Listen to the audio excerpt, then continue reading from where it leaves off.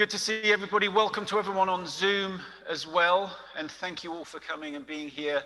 My name is Matthew. I'm the lead pastor here at Cedar Ridge. So we're in a series at the moment. This is week 2 of our series called Winter Kindness. And we're looking at the whole concept of kindness, particularly at a time of year where it's dark and it's, for some people, sad. And, there's a sort of post-holiday blues, perhaps, and also just not a lot of sunlight around. And it's very, very cold out there.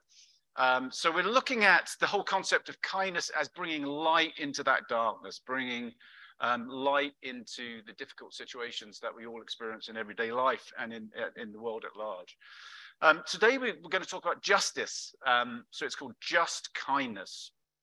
And we're going to explore a little bit this relationship between kindness and justice, between love and justice. And I think sometimes when we think about kindness, we often think about it in a more individualistic sense, charitable acts that we do, kind acts that we do, kindness between individuals. But, we have to ask ourselves, is it possible actually to be kind, to be charitable, but still prop up systems of injustice in the world that are perhaps the cause for the reason why we have to show charity and have to show kindness to people, or what provokes that in the first place?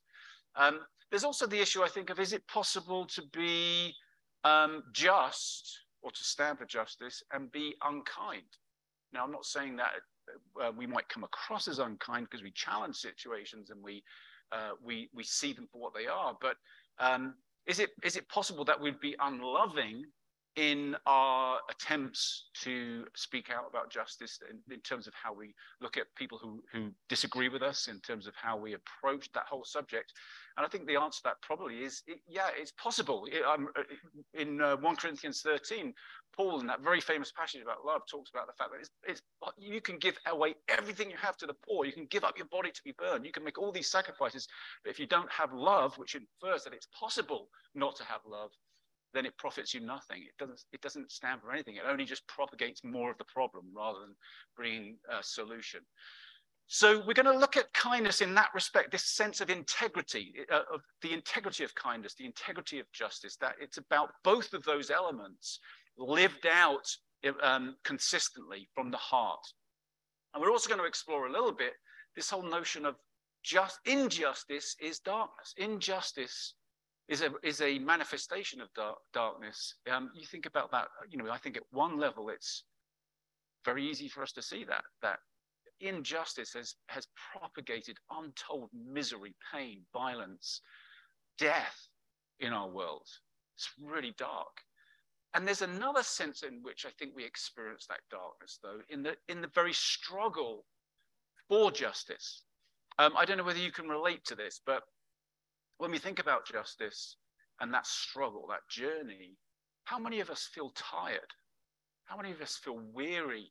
Because how much progress, we ask ourselves, how much progress are we making? I mean, it never goes away. The injustice never goes away. I mean, we've experienced that even just in this past week with stories where you think, like, how can this keep going on? How can we keep doing this?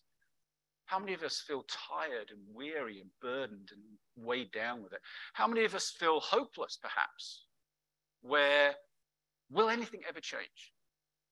How many of us feel confused? I mean, what are the answers? I mean, there's so many different opinions out there, right? What's the right approach? And we might even have that not just at a sort of a larger scale or a political scale even, but like at the personal level, where we have different perspectives with people that we really care about, that we love. They have a very different view of it than we do. And that creates conflict, right? Which creates more tension for us, creates more emotion. And there's nothing wrong with that emotion. That emotions are good. Anger is good. But that also takes a toll on us. We might be afraid, because what are the implications of not dealing with injustice? I mean, the world is not necessarily getting a better place, right? I mean, we have all kinds of evidence telling us that things could get really bad. They're pretty bad, but they could get really bad. And then we have, perhaps on top of that, this sense of, alongside that sense of hopelessness, there's perhaps doubt. Like, is anybody going to bring a solution? Like, I mean, how many of us have absolute confidence in our political leaders at the moment? Anybody? Our last 2 presidents took home top secret documents of their golf club and their garage. I mean, it's like, what the heck? Can we really trust anybody? I mean, can we trust the political system? I mean, politics just more and more seems like a show, a game. It's kind of crazy, whatever perspective you have on all that. And if you are struggling with any of those things, and I think I struggle with every single one of those to varying degrees at varying times, but that has a sense of weighing us down. It has another sense of darkness, I think. And so what we're going to do this morning is explore, is it possible for us in that struggle for justice, in our desire to, with integrity, embody love and justice, kindness and justice, is it possible for us to return to the light? And we'll sort of, in a way, have a little nod back and look back to our Christmas theme. Is it possible for us to return to love? If we've lost that center in any sense, or we've moved away from that center, can we return to that as a way of embodying this kindness that we're talking about? So we're going to just explore that a little bit this morning. And first of all, we're going to talk about the light, because in John chapter 1, we read at Christmas time, in the beginning was the Word, and the Word was with God, and the Word was God. He was in the beginning with God. All things came into being through him, and without him, not one thing came into being. What has come into being in him was life, and the life was the light of all people. The light shines in the darkness, and the darkness did not overtake it. So there's good news there, that as followers of Jesus, we believe this refers to Jesus, that Jesus comes into the world, comes into our reality, and there's that sort of very foundational language that, I mean, all things were created through him. The whole of reality is dependent on him, and Jesus comes into that reality and brings light, and illuminates the darkness, and the darkness cannot overcome it. I mean, that's this sort of starting point for us, because if we feel like the light's dimming down in our own lives or dimming down in the world, the good news is that the darkness cannot overcome this light, the light of Christ. And Jesus comes in and illumines. And what is it Jesus is illumining? Well, it's not in one sense, it's not something new. Jesus is illuminating the darkness, illuminating a certain reality. And we read a little bit more about that reality in later on in this same chapter, where it says, he was in the world, and the world came into being through him, yet the world did not know him. He came to what was his own, and his own people did not accept him. But to all who received him, who believed in his name, he gave power to become children of God, who were born, not of blood, or of the will of the flesh, or of the will of man, but of God. And the Word became flesh and lived among us. And we have seen his glory, the glory as of a Father's only Son, full of grace and truth.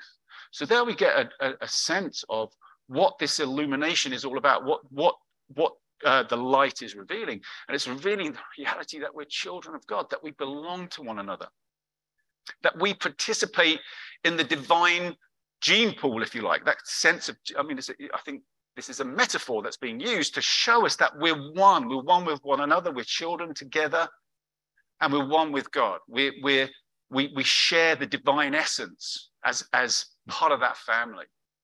And that changes reality. If we understand that, and we get that changes everything. But it's possible, in that second section there, we're told, it's possible for us to resist that light, to step back from that light, to remain in darkness. And you get this sense of, I think, a choice, right? We either step into the light that cannot be overcome, or we retreat into the darkness. And there's reasons for that. And we probably all have different reasons why we do that. I mean, I think when Jesus came into the world, we see very clearly that people who perhaps stood to lose something from an understanding that we're one, that there's not people up here and people down here, that there's not children of God and people who aren't children of God, that if you're up in the hierarchy of darkness, then you stand to lose something. right? It doesn't make sense for you. It's better to have enemies and better to have people in their positions. So it would be better to stay in that darkness rather than come into that light that's going to illuminate that we're all one. And that love is the fundamental reality of the universe. But there's other reasons too why we might retreat from the light. Because we might feel very self-righteous. That we might, and let's think about this in terms of our struggle for justice even. We might feel self-righteous, or we might be actually very hurt and bitter, and we're not operating out of love, we're operating out of us and others. The whole idea of self-righteousness is such a subtle one, isn't it? Because I think it's not about being right or wrong. You can be totally right and not be self-righteous. The issue is not rightness. I mean, rightness is relative, right? We all have to acknowledge that our perspective on anything is not necessarily 100% truth. But the issue of self-righteousness is not being right. It's how we feel about being right. Yeah. And I don't know, think of situations. I think if I do this all the time, particularly with my wife, it's like we'll have a disagreement about something. Did you put that thing away where you said you didn't? No, yeah, I put it away. And then, no, you didn't. And now it is. And then I go and prove that I did do it. I did the thing right because not just because I want to be seen to be right, but not just because I want to be right, but I want to be seen to be right. When we get one over something like that, doesn't that feel so good? When somebody tries to prove you wrong, but it turns, and we'll sort of check back on emails and do this, that, and the other to prove ourselves right, because it just feels so good. But what is that? That is actually me making myself better than somebody else. That's me making someone else other. And actually, I'm defining myself by just being better than somebody else, rather than that we're all children of God. I mean, it's very subtle, but we feed off that stuff. That's darkness, right? That's us. Oh, I want to stay in the darkness because I don't want that being revealed in my own life. I don't want to have to address the pain in my own life that maybe makes me act a certain way in life, because I know it's going to be hard work and I don't want to have to own it. So we sort of hover around on the edge of darkness. And that's, I think what this writer is getting at here is that there's a choice to be made. And can we come into the light? If we're not in the light, then even our most wonderful actions might actually be fueled by things like self-righteousness, things like pain and bitterness, things like hatred and violence. And we're never going to solve and resolve the problems of the human condition. We just perpetuate the problem.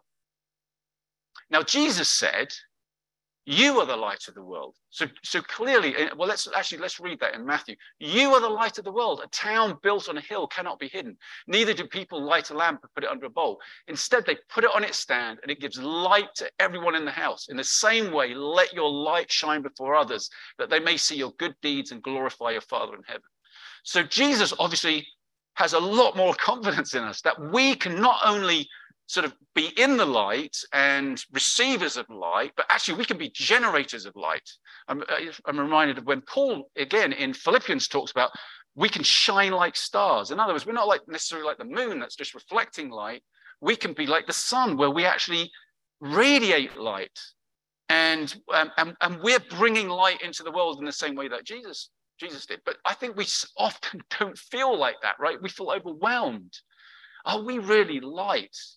And again, we go back to another sort of Christmas type passage in Isaiah that we read on Christmas Eve, where we would, as followers of Jesus, believe the prophet here is writing about the coming Messiah. Here is my servant whom I uphold, my chosen one in whom I delight. I will put my spirit on him, and he will bring justice to the nations. He will not shout or cry out or raise his voice in the streets. A bruised reed he will not break, and a smoldering wick he will not snuff out. In faithfulness he will bring forth justice. He will not falter or be discouraged till he establishes justice on earth. In his teaching the islands will put their hope. So we can put our hope in Christ. We can, and Christ is not going to snuff that flickering flame, the dying embers, if you like.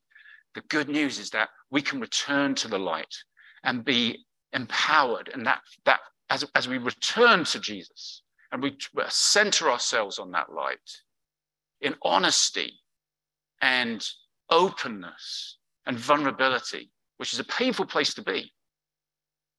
And that's why the darkness is so tempting. But as we come to that light, we can be empowered and fanned into flame and restored. And hopefully some of that, we might experience some of that this morning. So we're going to return to the light. In a moment, we'll do some exercises that might help us to do that. The other side of this then is returning to love. Returning to love. Because really, if we think about what is it that, I've alluded to this already, what is it that the light illuminates? What is it, if we're in darkness, the world is in darkness, and people are stumbling around and they see a reality, but they're not seeing that reality clearly. What fundamentally is it that the light reveals? And I think really, if we were to try and sum this up, it's that the basic premise of the universe is love, that we are one with one another, one with God, that we bear that image. And Jesus taught about this all the time. Jesus was constantly breaking down the barriers between human beings and between human beings and God. And all kinds of passages we could go to look at that. But in John's gospel, I think it captures it in this section really beautifully. Jesus is praying. My prayer is not for them alone. I pray also for those who will believe in me through their message, that all of them may be one, Father, just as you are in me and I am in you. May they also be in us, so that the world may believe that you have sent me. I have given them the glory that you gave me, that they may be one as we are one, I in them and you in me, so that they may be brought to complete unity. Then the world will know that you sent me, and I have loved them, even as you have loved me. Father, I want those you have given me to be with me where I am, and to see my glory, the glory you have given me because you loved me before the creation of the world. We get that sort of that reference back to the very beginning passage in John about talking about the foundation of the world. I mean, we're talking about really basic, fundamental things to the human existence here. And in this passage, we get this whole concept of oneness. Oneness with God, oneness with Jesus, oneness with one another. The fact that that love is a manifestation of the fact that we bear the divine image, that we're children of God, that we're part of that gene pool, the divine gene pool, if you like, using that perhaps a more modern metaphor for that. So what this means, of course, is that, and we see Jesus, this reflected in Jesus's teaching, it means if you love someone else, you're loving yourself. In Matthew, again, we go back to Matthew's gospel here. Hearing that Jesus had silenced the Sadducees, the Pharisees got together. One of them, an expert in the law, tested him with this question: Teacher, which is the greatest commandment in the law? Jesus replied, love the Lord your God with all your heart, with all your soul, and with all your mind. This is the first and greatest commandment. And the second is like it. Love your neighbor as yourself. All the law and the prophets hang on these two commandments. In other words, with this concept of oneness, there's no separation between self and other. Jesus is saying, love someone else. As you love someone else, you're really loving yourself, and vice versa. And then Jesus also talks about the fact that when we love others and we are kind to others, we're actually being kind to Jesus. In Matthew 25, after a very famous parable Jesus tells, he then quotes, the righteous will answer him, Lord, when was it that we saw you hungry and gave you food, or thirsty and gave you something to drink? And when was it that we saw you a stranger and welcomed you, or naked and gave you clothing? And when was it we saw you sick or in prison and visited you? And the king will answer them, truly, I tell you, just as you did it to one of these, the least of these brothers and sisters of mine, you did it to me. So that's the nature. I mean, this sense of oneness works out very, very practically in real life. I mean, that sense of oneness, I think, can feel like a philosophical, esoteric concept. But this is very real because it's going to impact how I see other people and seeing the divine, especially in other people. So let's just explore for a second here And maybe we can put that next slide up, Greg.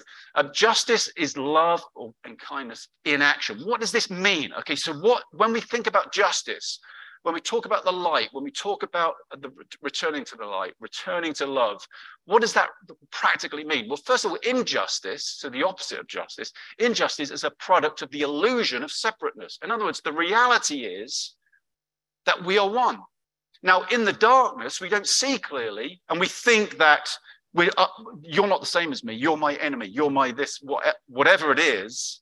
And we think of that perhaps about God like that, like God is a distant figure, a separate figure who has to be pleased and placated, and who's kind of breathing down our neck all the time, criticizing us, judging us, evaluating us.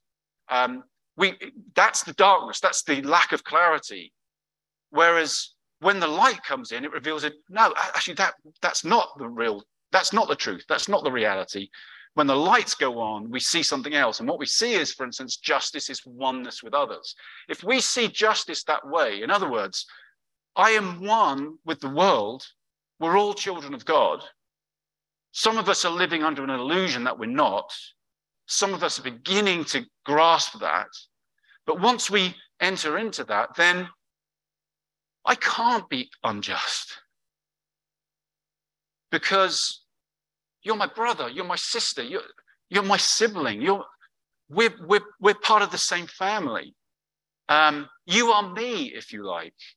And not only is that going to provoke me or challenge me to do something about injustice, again, getting back to the heart of the issue, where does this come from? It's going to challenge me not to do it in a condescending kind of way, right? Because we're one, we're together. Circumstances have resulted in somebody being an oppressor and somebody being the oppressed.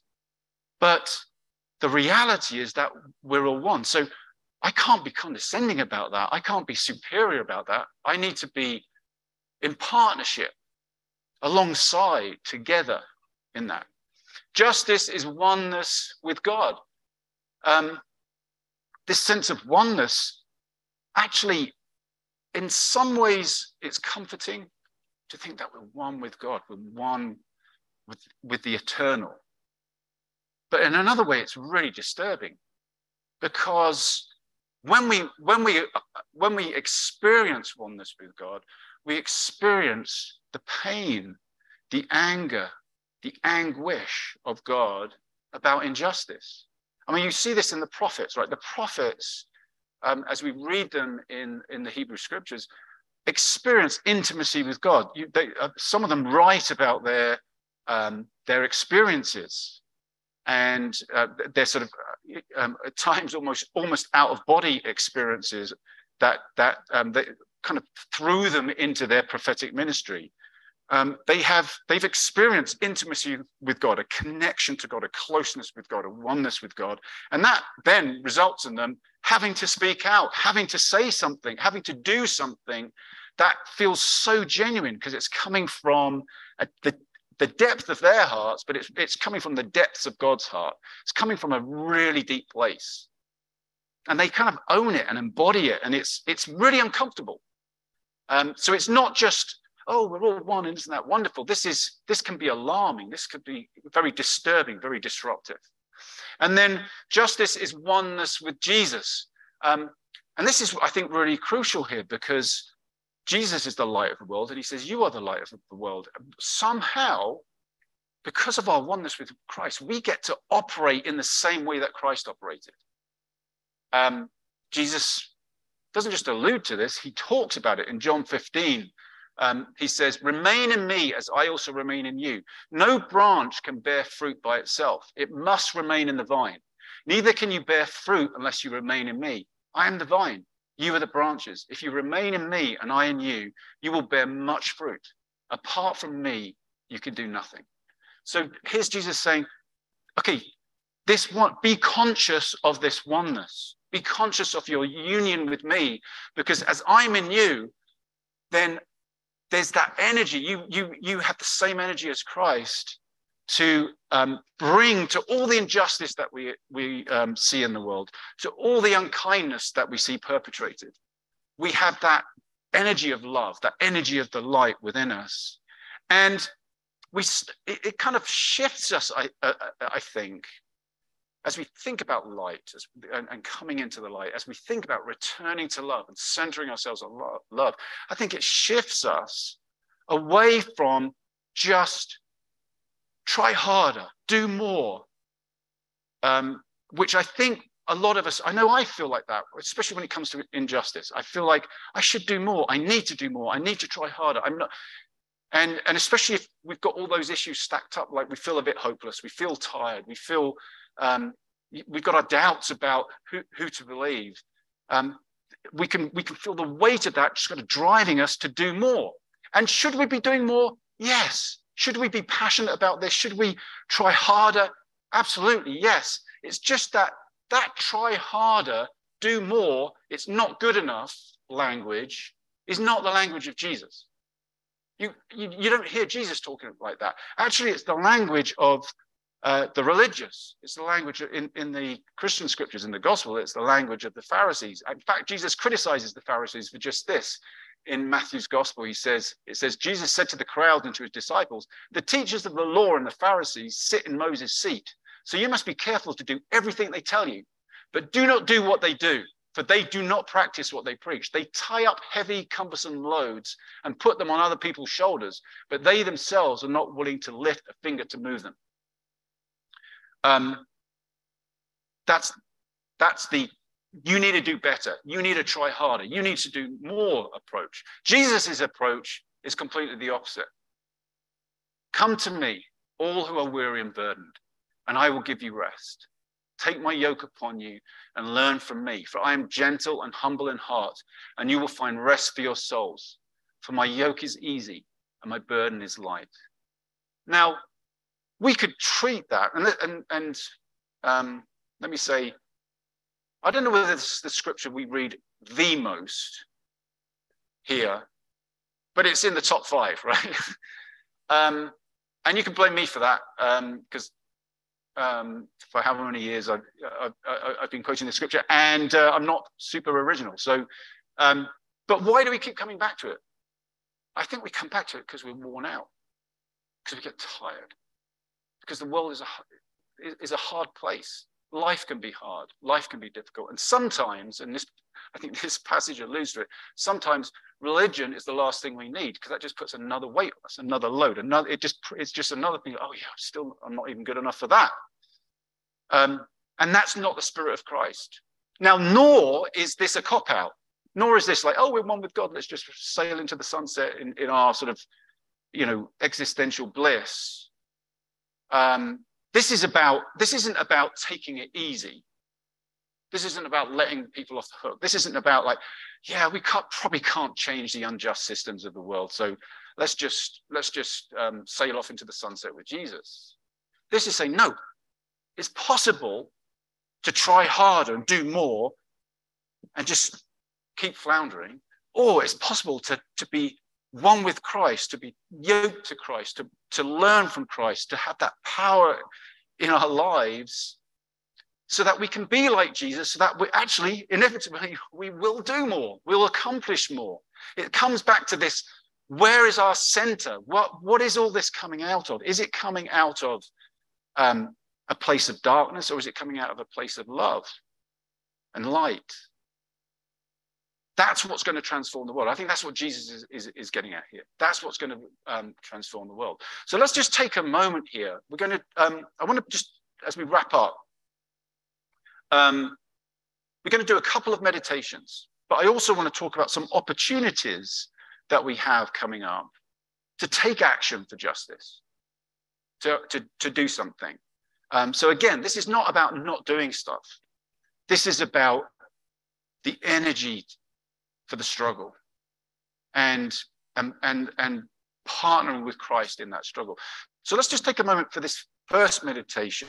We're going to just quieten our hearts, and I would encourage you to close your eyes. Nobody's going to steal your wallet or anything like that if you're in that posture, but I think it helps quieten our minds and our hearts.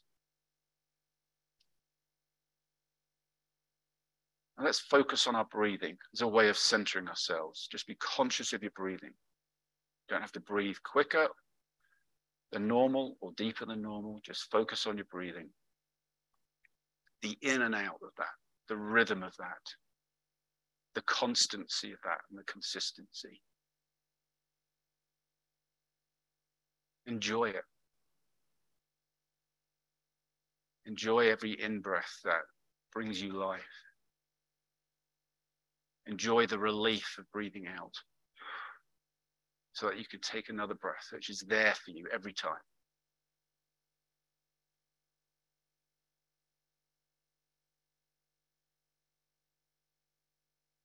And as we breathe in air, let's breathe in God's constant love for us. So immediately present that would even say we are in God and God is in us. There's no separation.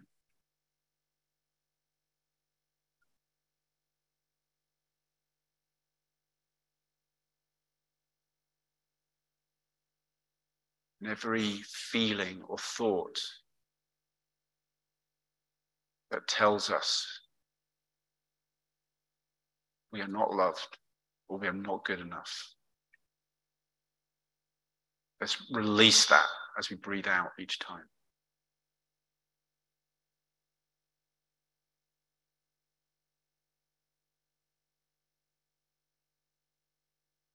And as you receive God's love, let the light in. Just let the light in.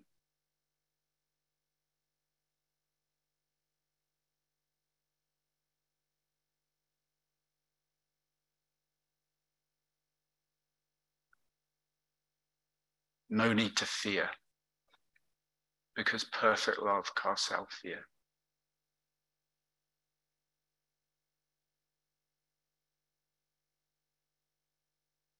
Let the light into your pain,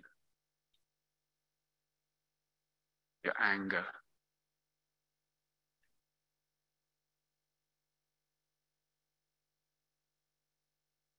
let the light into your indifference.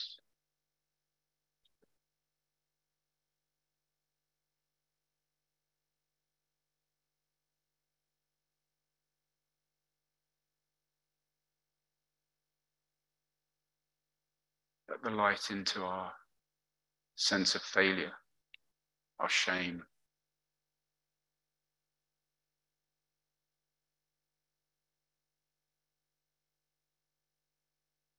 No need to shrink back,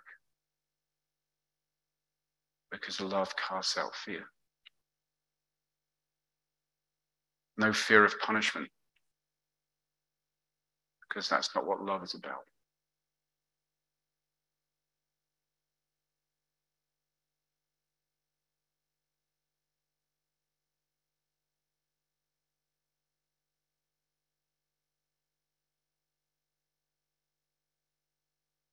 And as you let the light in,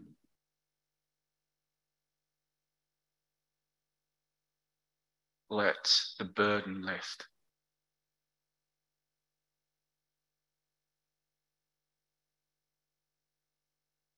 The burden of hopelessness, or tiredness, or doubt, fear, confusion.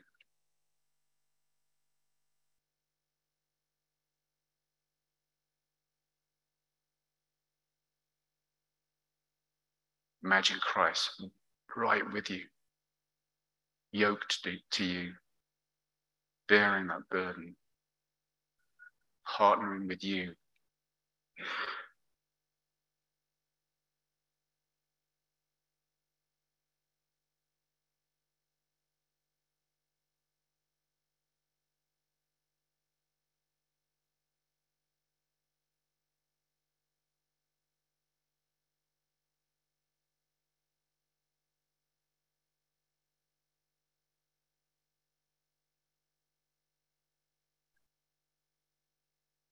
While we're in this place, let's stay in a prayerful place. But from that place, I want to share some things that we can do that as a community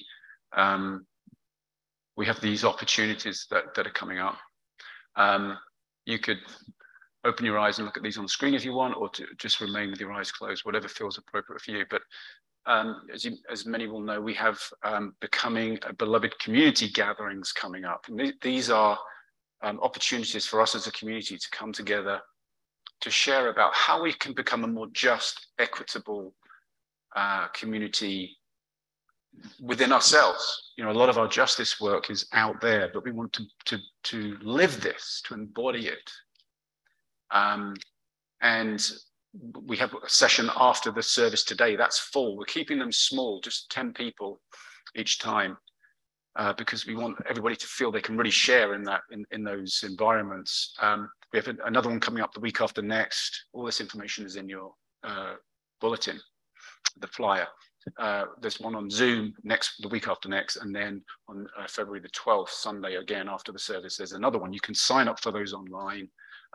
And we're hoping actually that we'll fill all these, and we'll need to set other ones up. So when you sign up, if it's full, just let us know you still want to come, and we'll set up some more sessions. That's a really important thing for us as a community. So I want to encourage you to participate in that. Tomorrow, today is Martin Luther King's birthday, and tomorrow is Martin Luther King Day. And in honor of that, we have this Policing in Schools event. We're going to be showing a documentary. You saw the trailer for that at the very beginning of the service.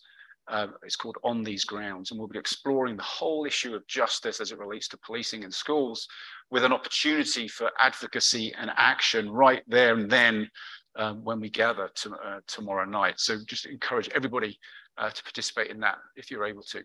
And then we're also, right now, our children and our youth are making up packages, winter packages for the homeless, with different items in them you can see there, and gloves, socks, stuff that will help people stay warm this winter. And they'll be bringing those in later. We're going to put them in the boxes here and then take the boxes out to the lobby area. And just encourage you to take a package with you. They'll have a little card with them, and you might also want to put a little bit of money in there, just a little bit, say $5, $10. We sort of checked in with homeless agencies, and that's, normally, I think a lot of us have felt maybe we shouldn't give cash, but what they're saying is this gives people who are unhoused an opportunity to go into a warmer environment, like buy a cup of coffee somewhere and just get out of the cold for a period of time. So encourage you to take advantage of that. So there's some opportunities for us to take action in the spirit of embodying the light, in the spirit of love that Jesus brings. And I want to encourage you, as we move forward this year, as we think about our actions for justice, as we think about our actions in everyday life, in every respect, to return to that center, return to the center of light, the center of love. I mean, this is why I think we celebrate certain things annually, sometimes more frequently annually, because we kind of get off center. So we have Christmas where we celebrate that because we need to recenter ourselves. And something we do regularly that helps us recenter ourselves is communion. We're going to take communion in a moment.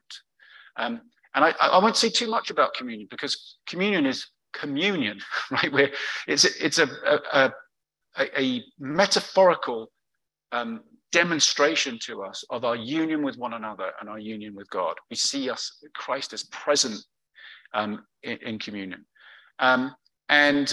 So everybody in a moment, we're going to do another very brief meditation. In a moment, though, we'll have an opportunity to come up and take communion in the middle there at the front here. You can come up and eat and drink together, or you can take it back to your seat, whatever works best for you. We have candles that we can light around the or at the back there, and also candles and prayer station for Ukraine in the back corner there. We have prayers that we can write out, prayer requests that we can write out, different ways to respond. But I want to read a scripture for us. I'm just going to reflect on this. I'm just going to read it through once. It's a Psalm 46. And let's kind of, again, quiet our hearts. It'll be projected if it helps to read it for you to see it, that's great. You may just want to close your eyes and listen to it. But as we come to this moment of responsiveness in the service, let's read this psalm, let's receive this psalm as a way of experiencing peace that comes with light and love, that can energize us.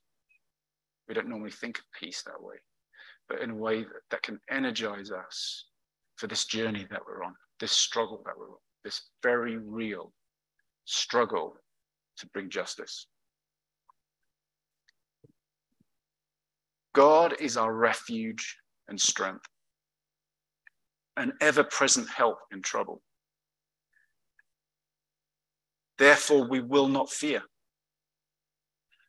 Though the earth give way and the mountains fall into the heart of the sea, though its waters roar and foam and the mountains quake with their surging, there is a river whose streams make glad the city of God, the holy place where the Most High dwells. God is within her. She will not fall. God will help her at break of day. Nations are in uproar, kingdoms fall.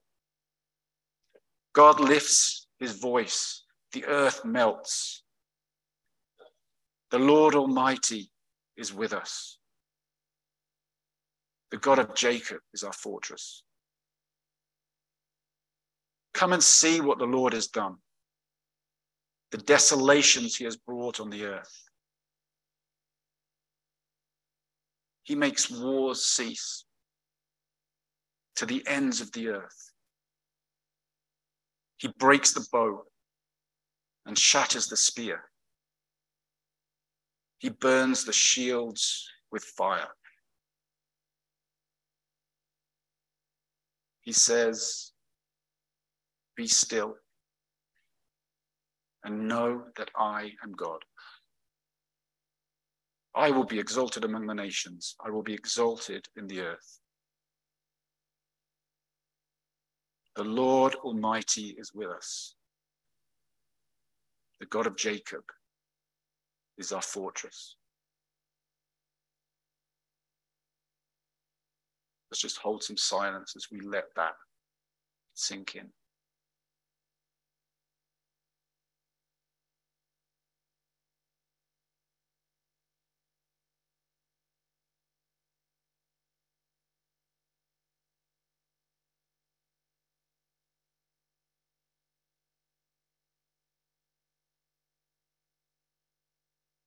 Be still and know that I am God.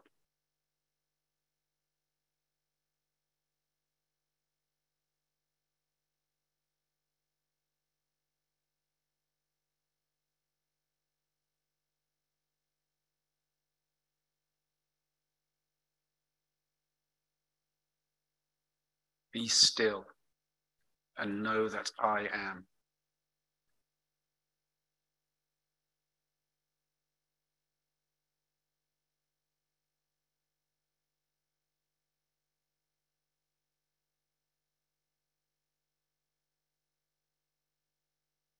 Be still and know.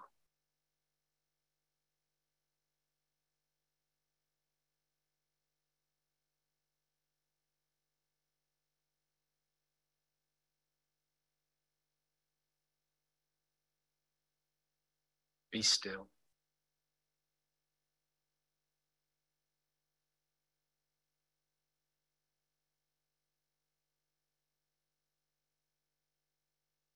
Be.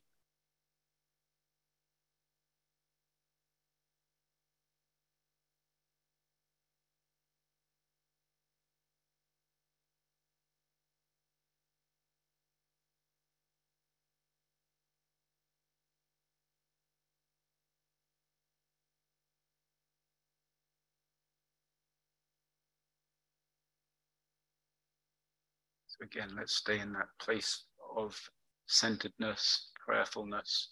Whenever you're ready, no rush, come take communion or move around. The band will play some songs for us.